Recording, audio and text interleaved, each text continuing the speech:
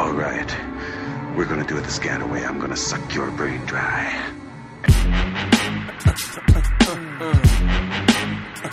And yes, we are back. This is the Mars Magazine podcast. My name's Adario Strange. I'm here with Vic Song. This week, we are going to talk about the film, the fictionalized version of the Edward Snowden story, Snowden, by Oliver Stone. And we're also going to use that as an opportunity to talk about the WikiLeaks email dump, where they found a bunch of hacked emails, or they obtained a bunch of hacked emails from the DNC, the Democrat side of the political party here in the U.S., and actually not only posted the emails, but created a searchable database. And then shortly thereafter, they also posted a bunch of voicemails. So we're going to talk about that a little bit later. But first, we're going to talk about a few items in the news. And first up, we want to talk about this poll from Pew Research, from the Pew Research Center, that most Americans are worried, concerned, not into the idea of becoming transhuman. Oh, dang it. Poor Zoltan Istvan. Yeah, exactly. Yeah, that's a callback to our Zoltan Istvan episode. The guy who was running for president, who's a transhumanist. And so among the issues that they bring up that are of note or of concern is gene editing.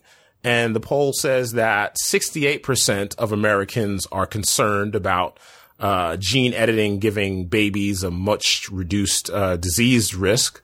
Another one was brain chip implants that would result in improved cognitive abilities.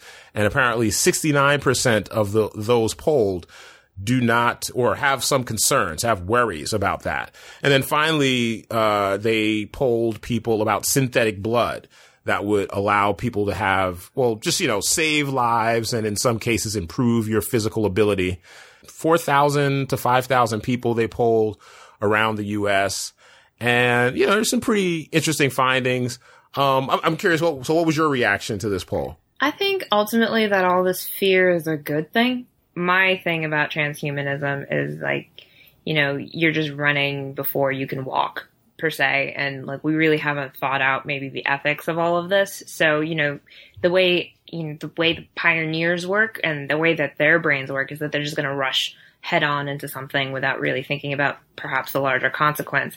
I find it somewhat encouraging that the mass majority of, I wouldn't say the mass majority of people. I would say a healthy majority of people have at least a somewhat healthy skepticism of this sort of thing, because I don't think we've really thought about it as a society. So, it gives me a little encouragement that people are just wait a minute, maybe we should think about this just a little bit. And one of the findings that I thought was really interesting that was in this very long and wordy Pew Research thing was that 47% of Americans, they think that using, in particular, the synthetic blood, that using it to improve physical abilities was a quote-unquote appropriate use of technology if it would equal what that person's, the peak of their ability would be, but that 28% thought, a much lower percentage, 28% thought that it would be appropriate if we went beyond what humans are capable of. Well, yeah, and also part of the study also delved into what people think about classism with regard to transhumanism, and there were some comments about what if someone can't afford this particular enhancement and that, this or that particular enhancement, whether it's a chip implant or some prosthetic, would that then result in kind of this class, divide where you have what was the, Elysium, I think was Matt Damon, where people lived literally in the clouds, in the atmosphere, and they had access to all of this advanced medicine and advanced, machines that could repair, even if, your arm was blown off, it could, repair your arm. But back down on Earth, the poor people were just left to their own devices. And I think that's a valid concern. I mean, you even see that now, when someone, I don't know, breaks their arm, or, has some major accident, if you don't have health insurance, when often you'll see someone limping around and it's not a new injury. It's something that happened to them many years ago and maybe they didn't get the right surgery, or they did get surgery and they didn't get the right rehab because they didn't have health insurance to pay for rehab.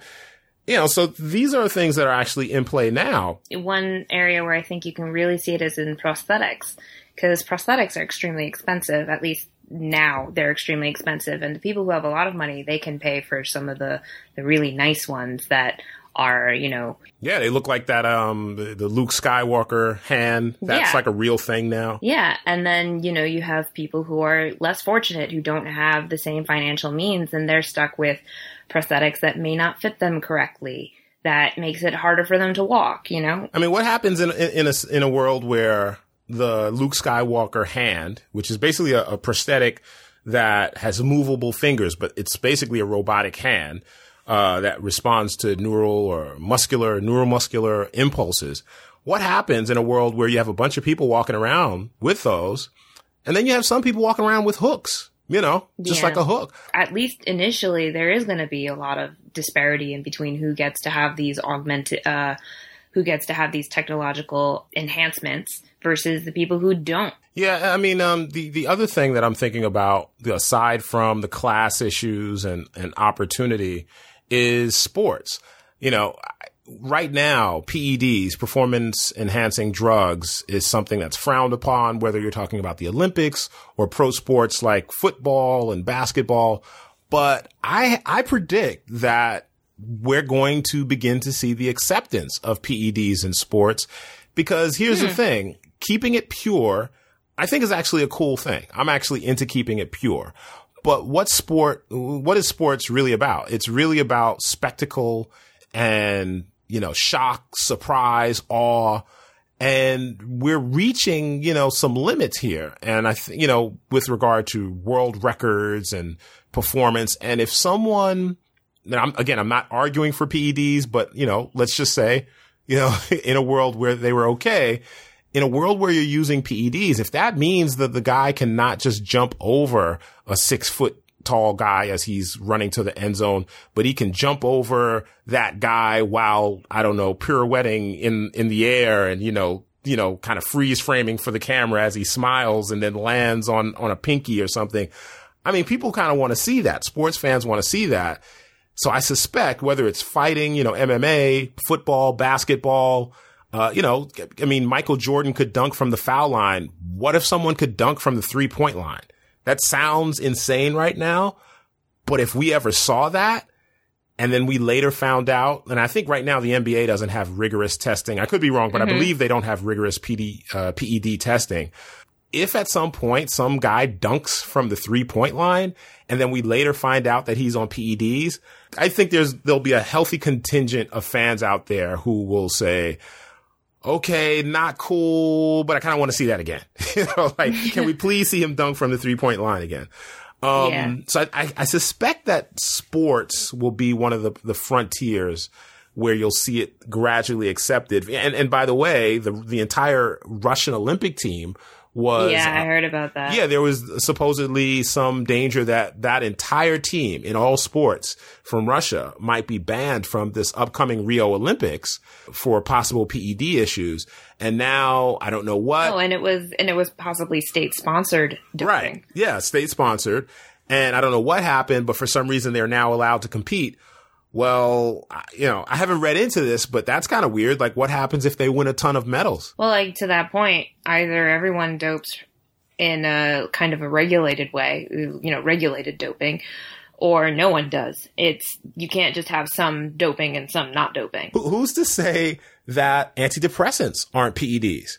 I mean, if someone is, from their natural biochemistry, naturally depressed or, not engaged, or let's say they have ADD, their attention is divided and they can't focus, and a pill, medication allows them to focus, not be depressed, and they walk into the same office and compete with someone who maybe isn't clinically depressed, maybe isn't clinically diagnosed as having less focus, but is nevertheless not at the top of their game, but just not according to doctors, clinically in any way debilitated.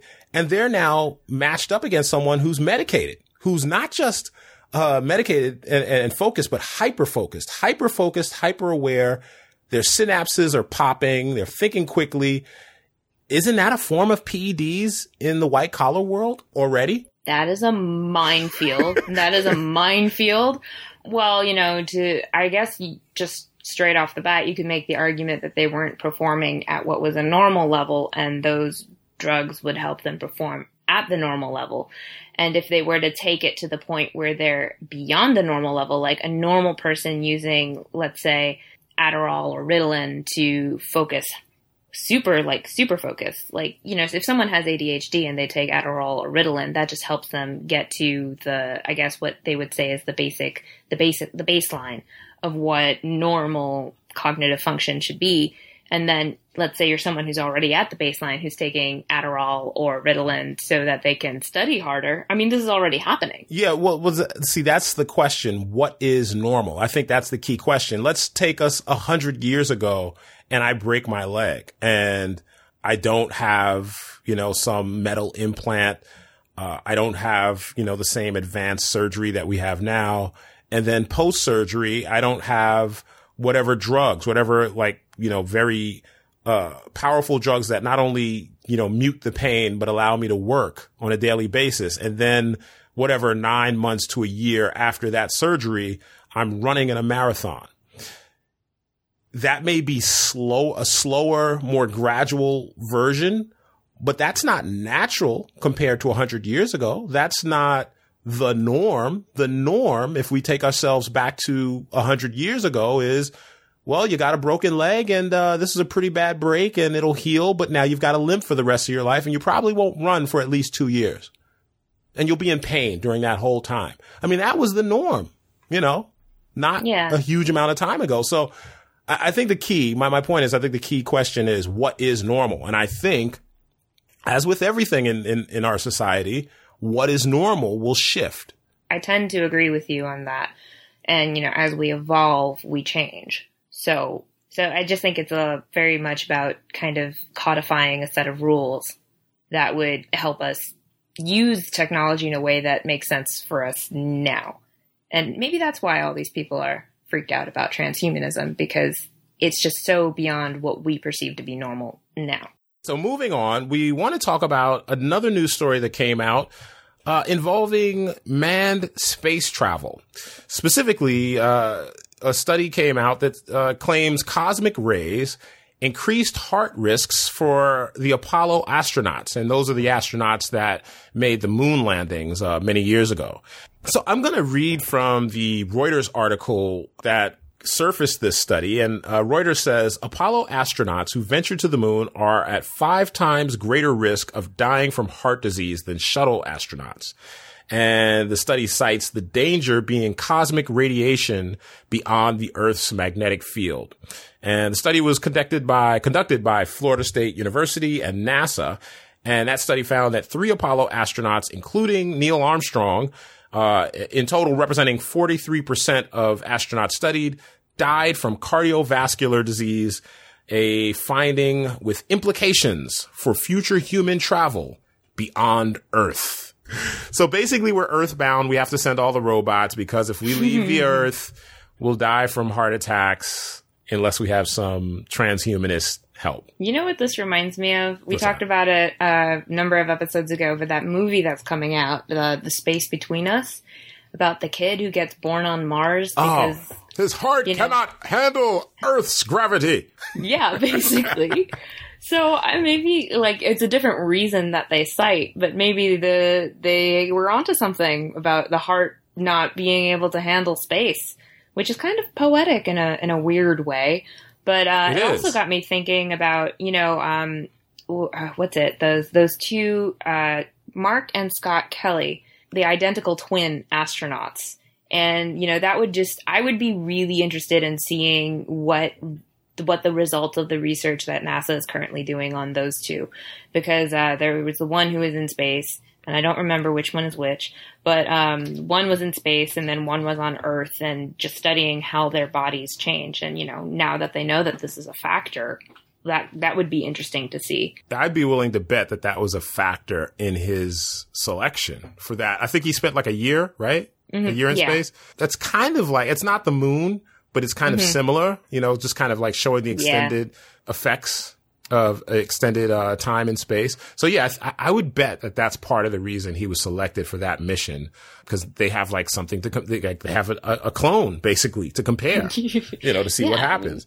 But I mean, the chances of twins becoming astronauts, like, right. So, but that article really asks a big question, like, what does this mean for the future of human travel beyond Earth? I mean, we're probably going to have to build space stations that can block that kind of radiation, or just figure out a way, because, you know, we have the Earth's magnetic field apparently is one of the reasons that we can sustain life on Earth. Another thing that keeps us earthbound, as you say. But I also think that it's very possible that we'll evolve to a point where our, like, tolerance of radiation will go up. Really? Hopefully. Wait. Is this like Fantastic Four talk? Like, what do you, like, naturally evolve to just, like, ward off cosmic rays? Well, like, let's say we send people into space, and we have some man-made help to kind of shield, like, radiation-blocking metal that we build. I don't know, some sort of space habitat. It's only going to get better the more money that we put into it. So you mean evolve technologically, not physiologically?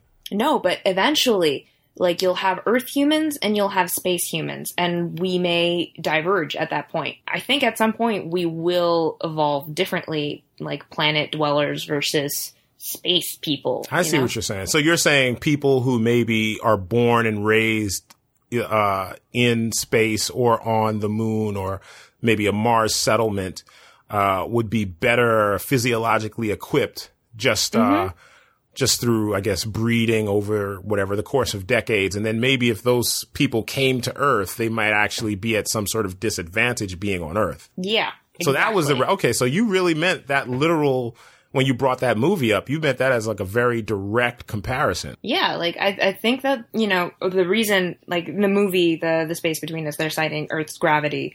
His heart cannot take it. Sorry. Exactly.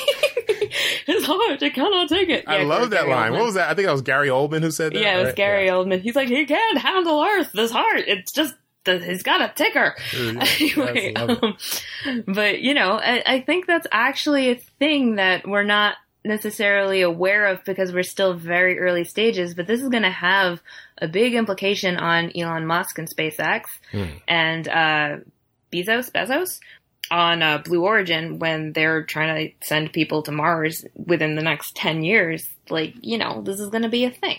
This is something that they have to calculate. One of the many multivariable factors that they have to look into what space travel will mean on the human body.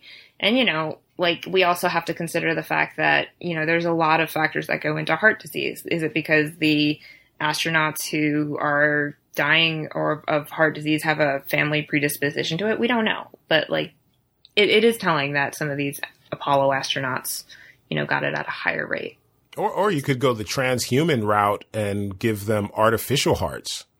Like, just like, okay, I know that I'm going to be engaged in space travel, so I'm going in for my artificial heart next Thursday. Seriously. Like I'm not joking. Like, you know, that maybe that becomes a prerequisite for people who plan to spend extended time in space. Like, you know, if, you know, artificial hearts get to just such a reliable point where, you know, it's just that easy. So basically it might put us in a situation where space could eventually drive transhumanism, where humans, we evolve. We evolve to meet each challenge. So I can see that being a scenario. We don't all, people who want to go into space, they're adventurers. They're people who take risks. And I think if one of those risks were, okay, well, part of space travel is you have to have an artificial heart and your left leg has to be a robotic leg. Are you willing to give up those parts of your meat self? A lot of people, I think, would just, you know, readily sign up. Sure. You know, I'm going to spend the next 30 years in space and this lets me do it without, you know, serious, you know, health effects and doesn't impact my longevity. Sure. Let's do it. I don't know if I would do it, but I would definitely think about it. If it meant coming close to Kirk-like explorations, at least within our own solar system, I might sign up. So speaking of explorations into unknown spaces, we want to talk about our main topic this week, which is the new film by director Oliver Stone called Snowden. You wanted to be special forces? Yes, sir. Why do you want to join the CIA? I'd like to help my country make a difference in the world. Deputy director of the NSA offered me a new position. Can you tell me anything about it? You know I can't. Find the terrorist in the internet haystack. Think of it as a Google search, except instead of searching only what people make public, we're also looking at everything they don't. Emails, chats, SMS, whatever. Yeah, but which people? The whole kingdom, Snow White. The NSA is really tracking every cell phone in the world. Most Americans don't want freedom. They want security. Except people, they don't even know they've made that bargain. Are they watching us? There's something going on inside the government that's really wrong, and I can't ignore it. I just want to get this data to the world. And so that's just a brief clip of Snowden.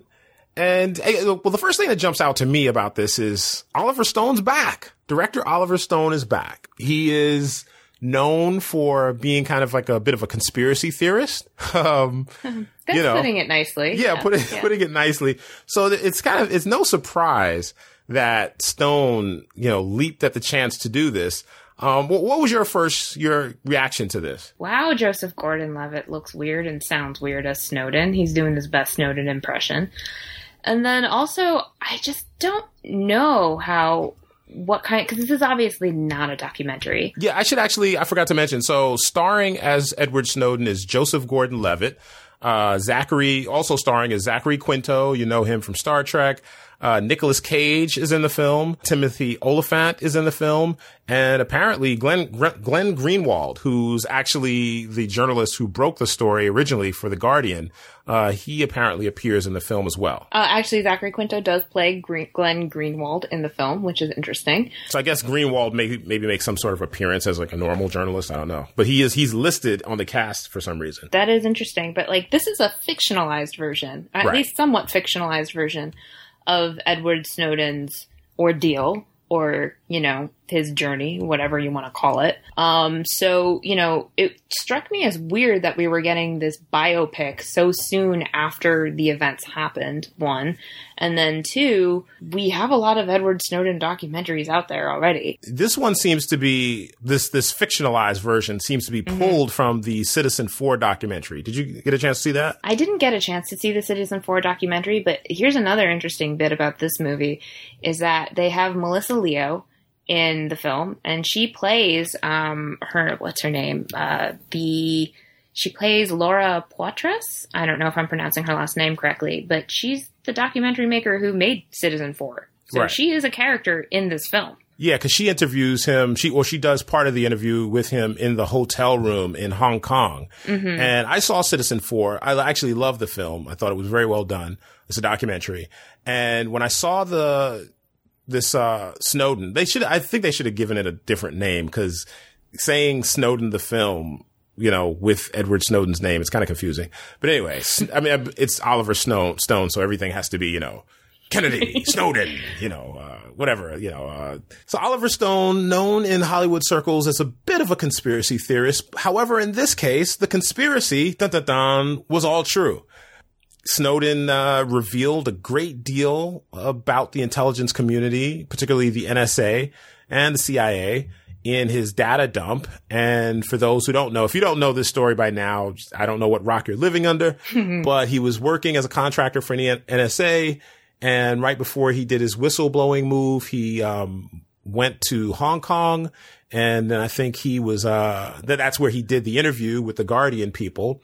And then he also shot some scenes for Laura Poitras. And, then he made his escape to Russia. And there was some rumor that he was going to go, I think was it Venezuela? Do you remember? I think it was like some South American. Yeah, it was a South American country. It might have been Venezuela. But, and the U.S. government actually tried to catch him in transit. And apparently, they got, head faked and he wasn't on the plane or whatever. And he's still in Russia right now. And somehow I found this interesting. His girlfriend has joined him in Russia. And I found that interesting because I just thought, of all the, you know, the dramatic films we've seen about, you know, the U.S. intelligence community, you would think that she would have somehow been stopped, you know, but she's joined him out there and he appears to be doing okay. He's not in the same position as Julian Assange, who, you know, one of the WikiLeaks. He's trapped in the Ecuadorian embassy still?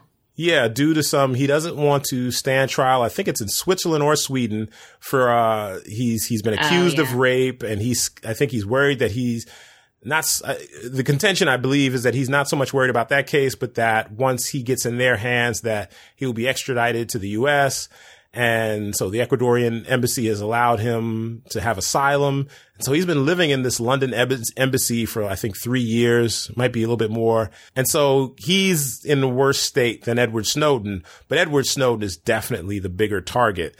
And so this film, based just on the little bit of trailer that I saw, it looks pretty much like a direct adaptation of the documentary. With some fictional flair thrown in, that Rubik's Cube scene when he's going through the TSA thing, that seems... Now, are we sure that's fictional? I feel like when I saw that scene, it jogged something in my memory where I feel like that, like he did use some sort of Rubik's Cube thing. He was seen with a Rubik's Cube a lot. I just mean, like, the whole thing of being like, I'm gonna toss you this Rubik's Cube. Meanwhile, my face is gonna be terrified for 0.5 seconds. Well, he's Joseph Gordon-Levitt. He's got to do cool, clever things. I thought he did a great job on the voice, by the way. Yeah, it was. Edward Snowden has a very distinctive way of talking. It's very deep and kind of like, he's got a really interesting, like, syncopation with his voice.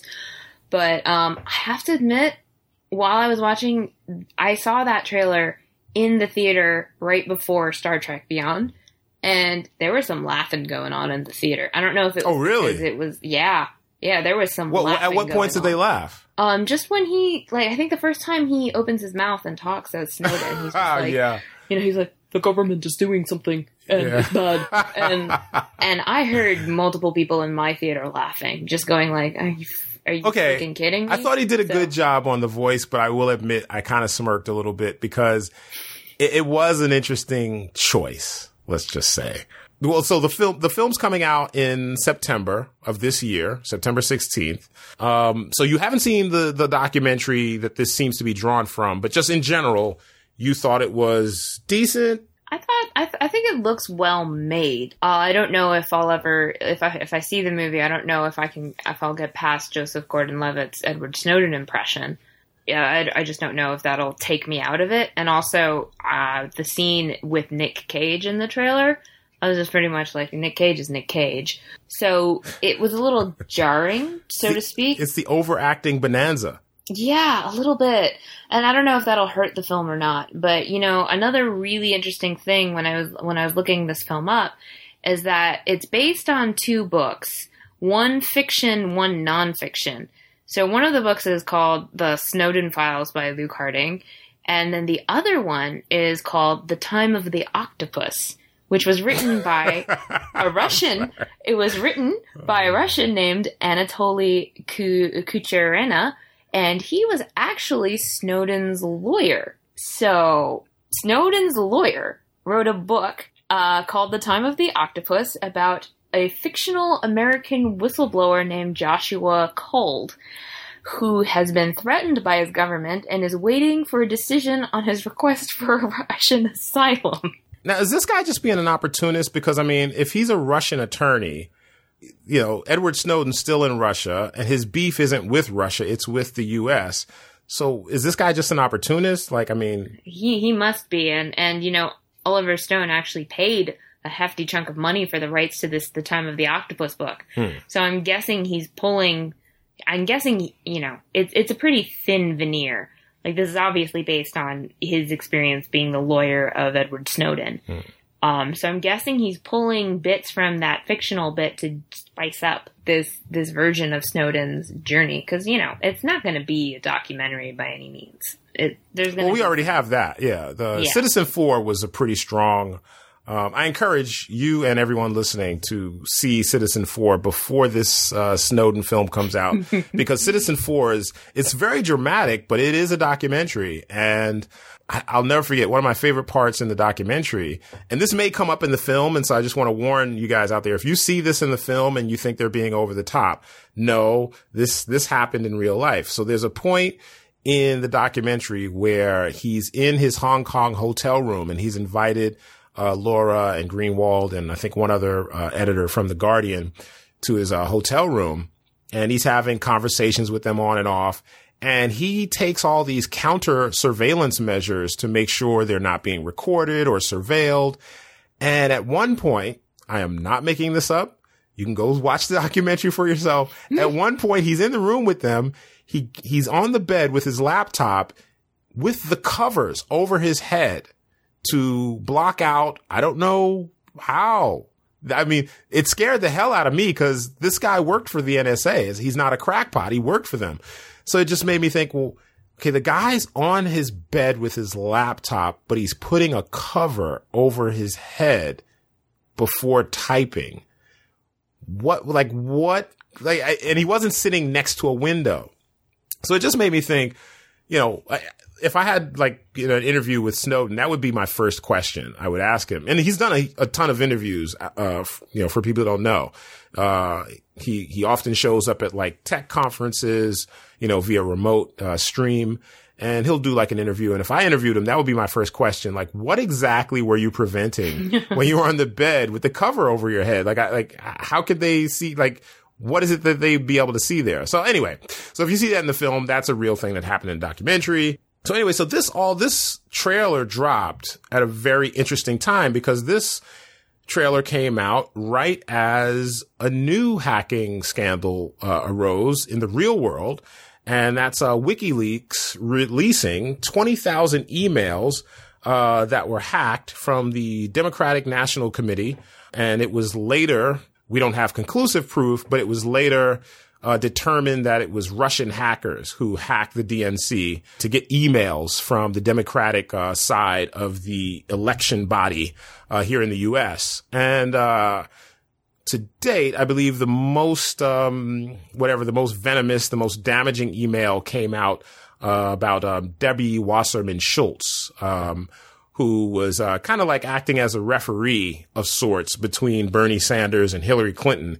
And some of the emails that were revealed indicate that she, pretty much was leaning heavily in favor of Hillary Clinton, which basically backed up a lot of Bernie Sanders' claim that the whole thing on the Democratic side of the party wasn't really going that fairly.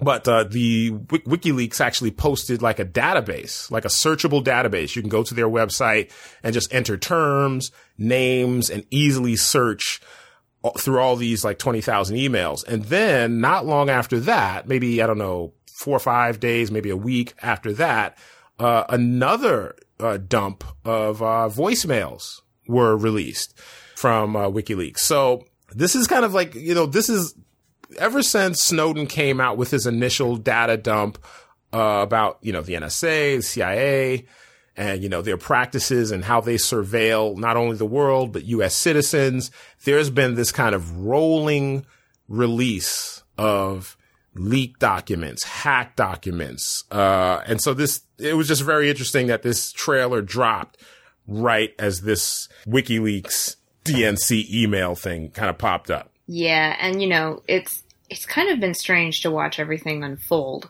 because first of all, Julian Assange and WikiLeaks are totally different from Snowden, even though they get lumped in together all the time just because of the nature of what they did. But also just seeing the impact that this has had on the election has been kind of crazy because Debbie Wasserman Schultz is, she took the fall for all of this, the perceived or, well, not perceived anymore. Yeah, that's not perceived. Not perceived anymore. But the DNC's shepherding towards Clinton.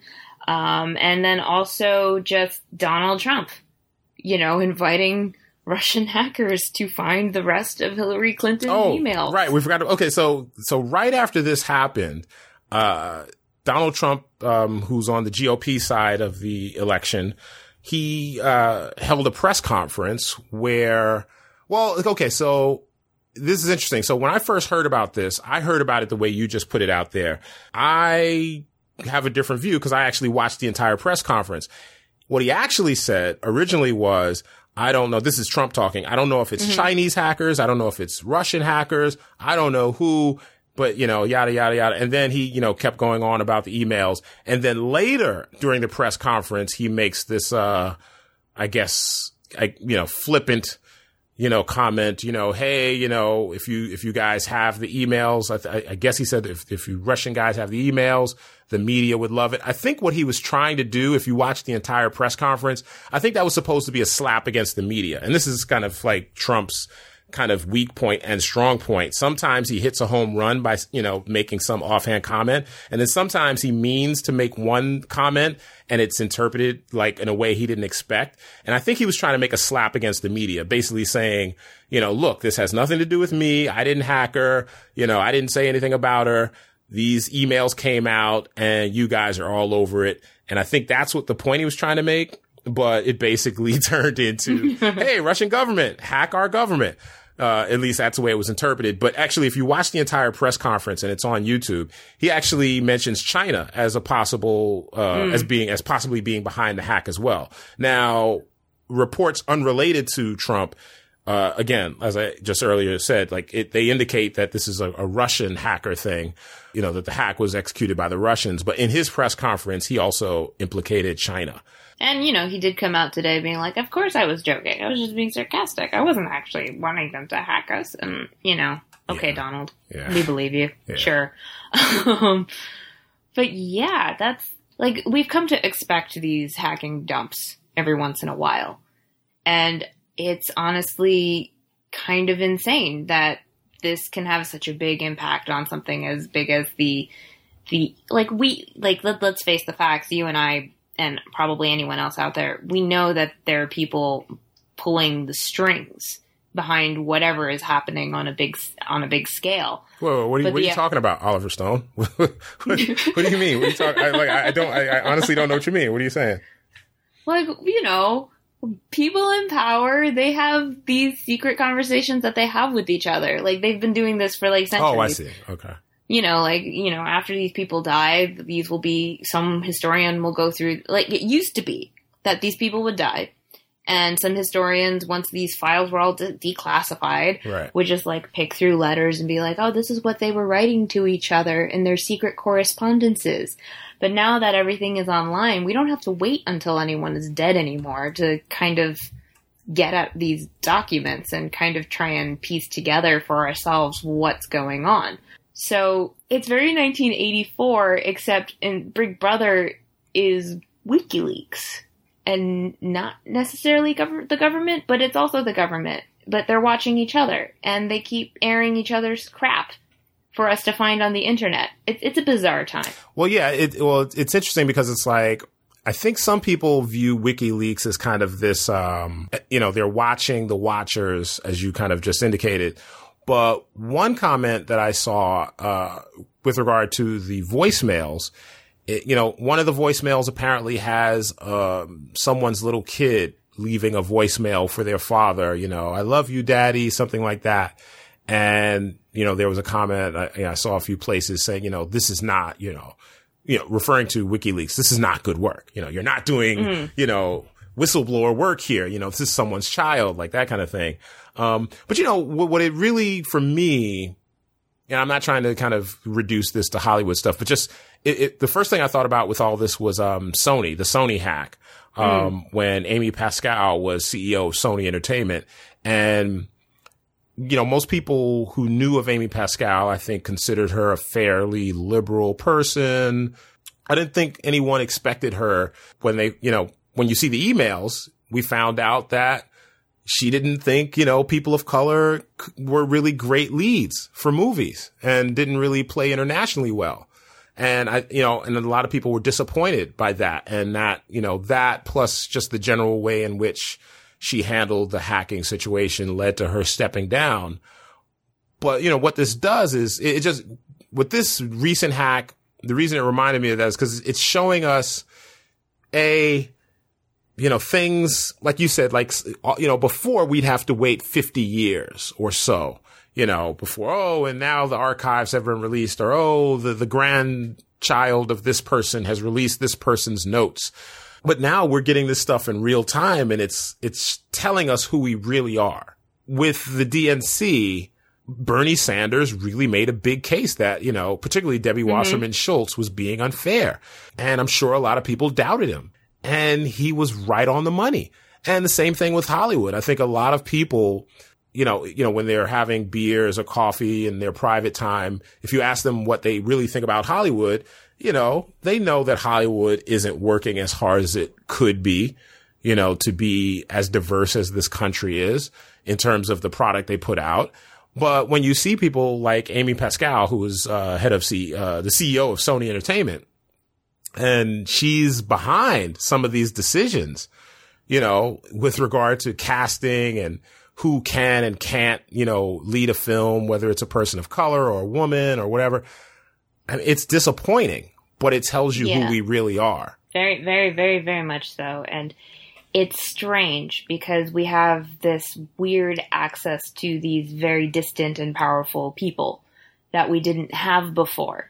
It's like a nerd going and stealing the popular kid's diary and airing it for the entire world to see.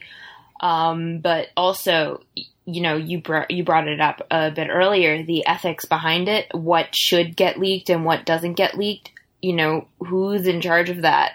These hackers. They're the ones who get to upload everything. And I believe there was a case in Turkey where they dumped all these emails, and they basically, dumped the emails of a bunch of women in the country that put a lot of them at risk.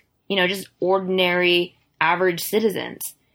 Like, between doxing or all these things where, people like you or I get caught in the crossfire versus people who are public figureheads or just public figures in general. Like, where do we draw the line with all of that? Yeah, I think it's also kind of slowly changing behavior, because if you take something like Snapchat, the assumption is that, well, the assumption by most people who aren't that tech savvy is that when you send a message, that message disappears and you don't have to worry about that message maybe coming back to bite you. Now, there is a function in the app that lets you know when someone takes a screenshot, but maybe, what if you're not paying attention? What if you're not, keeping tabs on that particular feature? So there's that. I kind of hate Snapchat, I'll be honest. So I don't really know much about Snapchat, but I do know that if you think that you're writing a message on an app and once that message disappears, it will never be seen again by anyone, I think you're being naive. Yeah. And, to your point, there's just a very simple quote unquote hack to do on Snapchat where you can save a photo that someone sends you and the person on the other end will never know. And it's simply to turn on airplane mode when you open the photo and then save it. And then it causes a glitch. I don't know if they fixed that. Yeah, Vic Song delivering the Snapchat hacks. Okay, had to be shady. Well, but by Vic Song. Well, yeah, but so what I mean by it's changing behavior is that at this point, knowing how transparent. I mean, I've always known email. Like I always held to the rule: you don't write something in email you wouldn't say to someone's face or say in public on camera to the world. You should just assume that at some point your emails will fall out of your control and be seen, even when you use encryption. Well, yeah, for sure. I mean, that's exactly what the Amy Pascal email leaks, that's what that taught us, because, who knows whether what she said was in context to the person that she was talking to. Like, maybe they have a relationship where, like, I didn't read any of those emails, but, I did. There was some colorful stuff in there. I mean, yeah, but sometimes when you're with friends, you'll say some things off the cuff, right? And between the two of you, what the sentiment is behind that, and that type of person, and it's okay between the two of you, and it's not something you would say, to the general public or whatever. Right. Well, if your emails are hacked and they're posted online for the entire world to see, people don't know that. People don't know the context of any email or what the relationship is. And you saying that just sounds like an excuse. Right. And the problem, the public eye. Well, yeah. And the problem now, though, is that everyone demands a text. Meaning, I've been in a few situations in the last few years where myself and either a colleague or a friend were engaged in a topic about a sensitive conversation about a sensitive topic. And it got to a point where I said, hey, let's switch to the phone. You know, some of this stuff I don't want to write. And it's not a thing of like the people are necessarily trying to catch you and get you to write down some ugly things or some things that might, entrap you later. They just, for a lot of people, phone calls have become too inconvenient, too much of a, it's just too much of a heavy lift. It's not come on, a mobile phone it's not a heavy lift, but for some reason, culturally at least here in the States, picking up the phone and talking to people is like really like falling out of favor. Yeah, no, I have to admit that if I have to call an office to make an appointment, I am seriously put out. I'm just like, what, I can't do it online now? Or I can't just, do one of those things where I text a certain time and like it comes back. There isn't an app for that. I love ZocDoc because I don't have to call anywhere. And it's not just with appointments. As you said, it's talking with friends. Like I can count maybe on one hand the number of phone conversations I've had in the last 3 weeks between me and my friend. And it's just basically something like, where are you? Oh, I don't want to type it out. Like, I'll just call you and direct you that way. Because sometimes it is just easier to say something. Right. But by and large, all my communications are written. The key here, though, is when you pick up a telephone, unless the person is, being very, weird and somehow set up a recording device on their phone, basically when you call someone, you feel good that, what you're about to say is not being recorded. It's not being saved, for posterity. And so, but that's not the case when you text someone. And so that's what I was really getting at, is just that we're in a situation, at least here in the States, where everything is being texted, everything's being emailed. And so I believe with all these data dumps, and it's become common now for, emails and texts to come out, it's changing the way we communicate. It's changing our behavior. I think it's changing how we relate to each other. It is, because, you just reminded me of another recent data dump. It wasn't really a data dump, but it was also broken through Snapchat. And it's because you said that we don't expect people to record our phone calls. Unless you're Kim Kardashian recording Taylor Swift talking to Kanye West about a certain lyric in a song of his.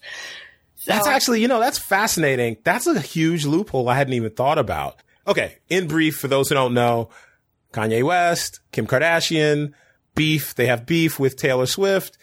Kanye West came out with a song that made some kind of colorful comments about Taylor Swift. And there was some backlash from Taylor Swift fans. Taylor Swift then went on an award show and indicated that she had no knowledge that this was going to happen. Then later, Kanye said, no, that's not true. I actually called her and asked for permission. A lot of people didn't seem to believe that he did that. What rapper calls someone and asks for permission to make colorful comments about them? And then months later, Kim Kardashian, Kanye West's wife, she actually Snapchatted video recordings of when when Kanye actually did, in fact, have the conversation with Taylor Swift. And hijinks ensue. And there was, a bunch of back and forth, and now everybody thinks Taylor Swift is a big liar and a big phony, and of course she is. But anyway, moving on. That was just a fascinating loophole because it was Snapchat used to record a phone call, and I'm glad you brought that up. I hadn't even thought about it. You're right. I mean, you could, let's say that wasn't a studio because it was Rick Rubin, Kanye West, and I'm guessing someone else there, maybe even Kim. But you could basically just, turn the camera on yourself in selfie mode and record yourself talking to the person on speaker. At what point can we assume any privacy at this point? Well, I think the whole thing is that you can't. You just can't assume privacy unless you're in like a Wi-Fi dead zone. You have no computer on you. You're in a yurt or a hut or something like that. But the inside of the yurt must have tin foil on the yurt walls. Yeah, there's tinfoil, or you're in like a lead bunker underground with no Wi-Fi, no nothing, and you've only got like one other person, and you have to talk to them. And so basically, this is all Snowden's fault. We're all paranoid as fuck because Snowden started this ball rolling. And the irony of all of this is that Snowden took asylum in the most surveilled, lack of privacy governments on the planet. You can guarantee his bowel movements are being recorded and cataloged on a daily basis. They probably know how many times, he hooks up with his girlfriend in his own house right now.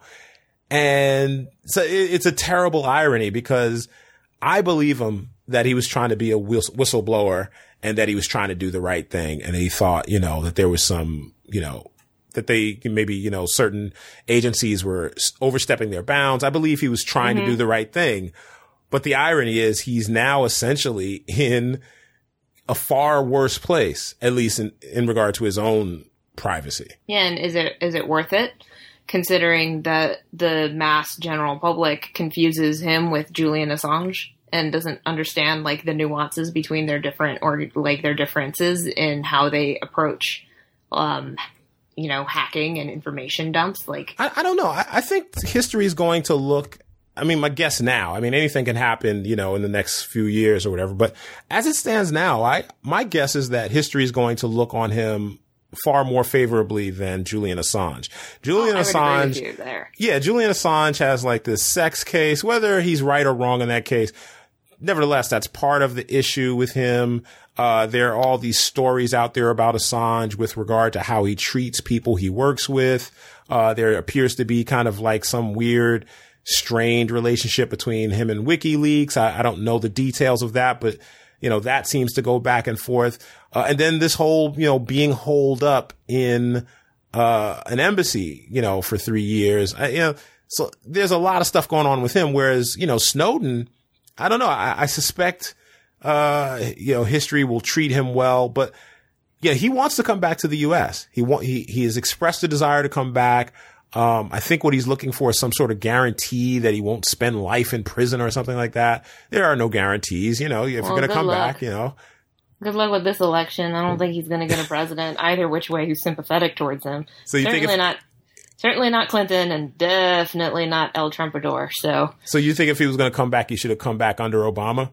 He should have possibly negotiated something under Obama. Well, they weren't trying to negotiate. I think he's made repeated overtures to try to negotiate a return, and they weren't hearing it. So, we'll see. Right now, I think his latest project, is this, device. So he's working with this Chinese dev guy. I don't know exactly what his deal is, but he's working with this, Chinese computer dude, and they're working on like a type of phone case that can make sure, a tool for journalists, I guess, who may be in, perilous situations to make sure that no one can control their phone. Well, so specifically the iPhone, right? I think it's the iPhone. I'm not 100% sure about the details. It's something so that when your phone is off, it's off. So let's see. So the device is a prototype. Well, it's not even a prototype. It's a design for a prototype that they want to build. If I had to guess, I think this might be his way of, on some level, making peace with the fact that maybe he's not going to get to come back to the U.S. anytime soon. And so he needs to, maybe harness his brain power to make some money, make some real money, cause, it does, like you said, probably his best bet was to come back under this administration. Hillary's known as a hawk. And Trump doesn't seem to be a softie on that kind of stuff as well. So it looks like he may be there for the long haul. So this whole prototype design thing, that's all well and good. Frankly, I think he's already served his role in history. Unless he gets to come back at some point, I think he's done his work. And this film is, I guess, a better, more mainstream way to expose his story. Again, I think Citizenfour did just fine, but, you know, maybe Joseph Gordon-Levitt, who is the heartthrob of many a lady here in the States and abroad, maybe he'll get people to understand the Snowden story. That's a good point, because, you know, it's a Hollywood studio film. There are just much more people who are going to go in to see this and come out with maybe a different perception of who Edward Snowden is. You know, maybe, and let's put our Oliver Stone conspiracy hats on. Maybe this is his way of making a plea to the general public, so that if this film is popular enough, and there are enough people who start a hashtag Bring Snowden Home campaign, that there will be some pressure to strike a deal with him or not hold a hard line against him. Maybe it's a Hail Mary. Yeah, and based on Oliver Stone's history, I think we can expect that this will definitely profile Snowden as a hero. Yes? I think so.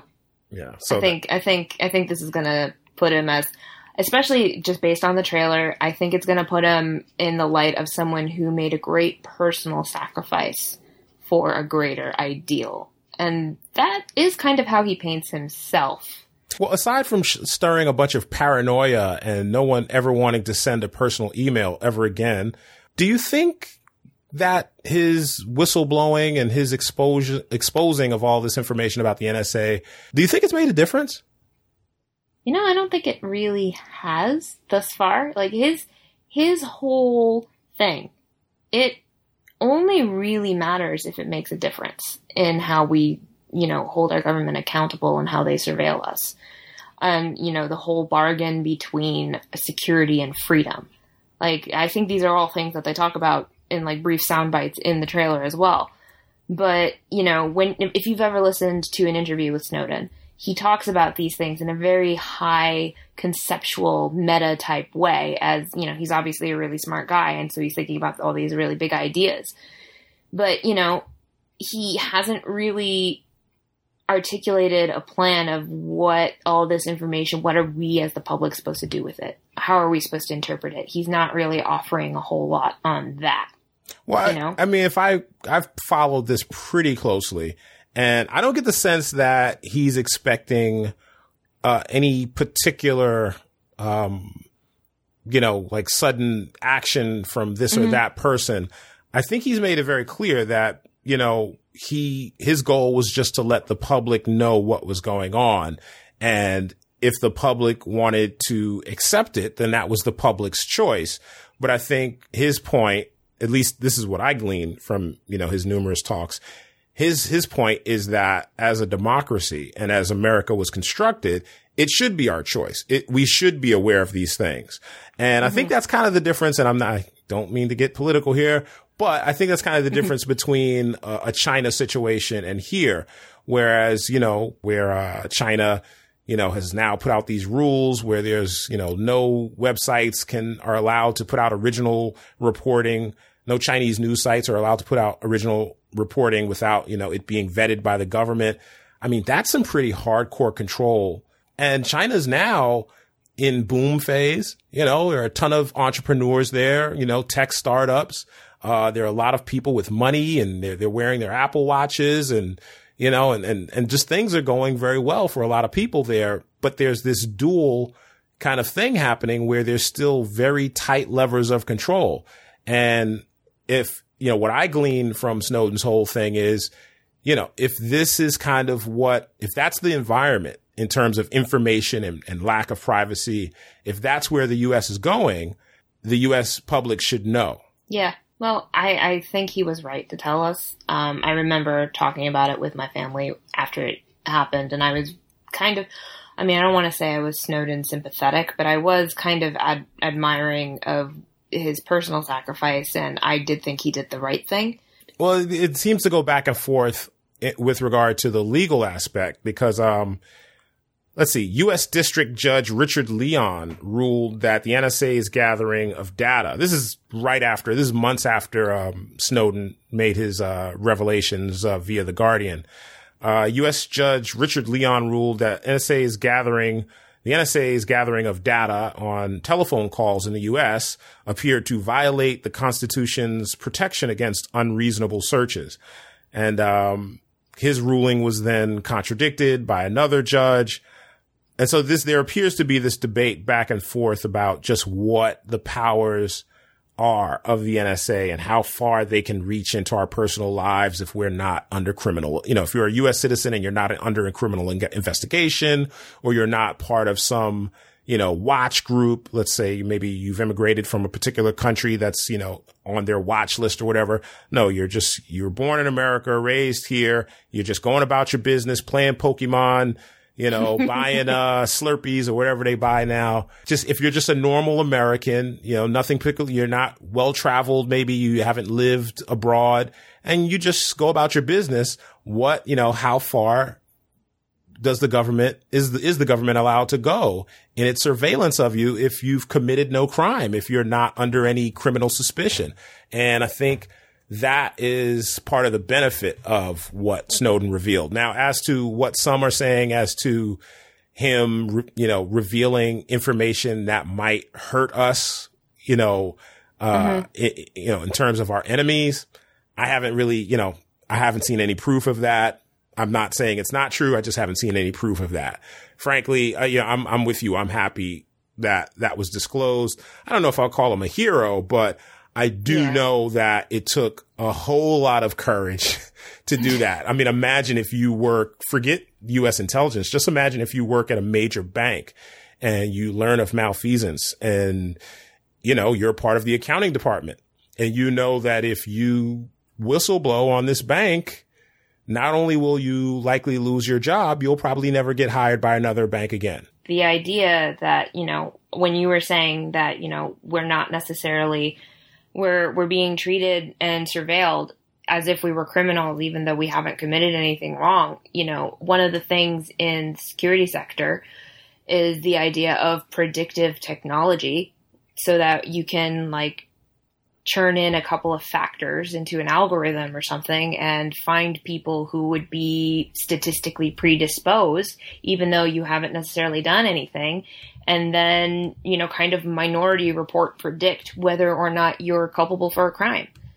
Right. So, that kind of is, it's a step removed or something like that, but it's not hard to make that connection from what the NSA was doing in treating everyone like a potential criminal worthy of surveillance. And, another thing that Oliver Stone did in the trailer that I think is important that is not really mentioned a lot is that Snowden tried to serve in the military. Oh, there's a couple of versions of the trailer, and there's one trailer shows him kind of in basic training. And that's kind of an emphasized part of the story that this is a guy who really had, some affection, some patriotic affection for the country, so I mean, maybe, he fell afoul of the law and maybe, all of his choices weren't the best choices, but, it appears that where he's coming from is a place of patriotism, even though I don't know. Now that he's in Russia, there's a lot of discussion about, okay, has he been co-opted? Is he now working for them? I don't think we'll ever know on that. We won't. And I'm pretty sure Putin took him in as a big FU to the U.S. But for sure. So, that just might, and who knows how long he'll be able to stay there. And to wrap up, I just want to point out, we'll include a link to the trailer in our show notes on the website, marsmagazine.com. But I want to point out before we get out of here is that there's one point to call back to Mr. Robot where they show him, let's say, involved in coitus with his loved one, and he looks at his laptop's embedded webcam, and he immediately stops coitus. Coitus pauses, and he puts a cover over his webcam. You know, so we have Mr. Robot. Now we have the Snowden trailer with the webcam cover. But you know, I think we need to make a Mars webcam cover. I think that's our swag. That's our first piece of swag for revenue generation is a Mars magazine webcam cover. I mean, I'd use it. I still got that Post-it that I stuck over my webcam. You're still doing it old school. Okay. Yeah. And so that is this week's episode of the Mars Magazine podcast. You can subscribe to the podcast on iTunes, Stitcher, SoundCloud, and Google Play. And you can visit us at marsmagazine.com or on Twitter at Mars Magazine. I am Dario Strange with Nick Song. And we will see you in the future.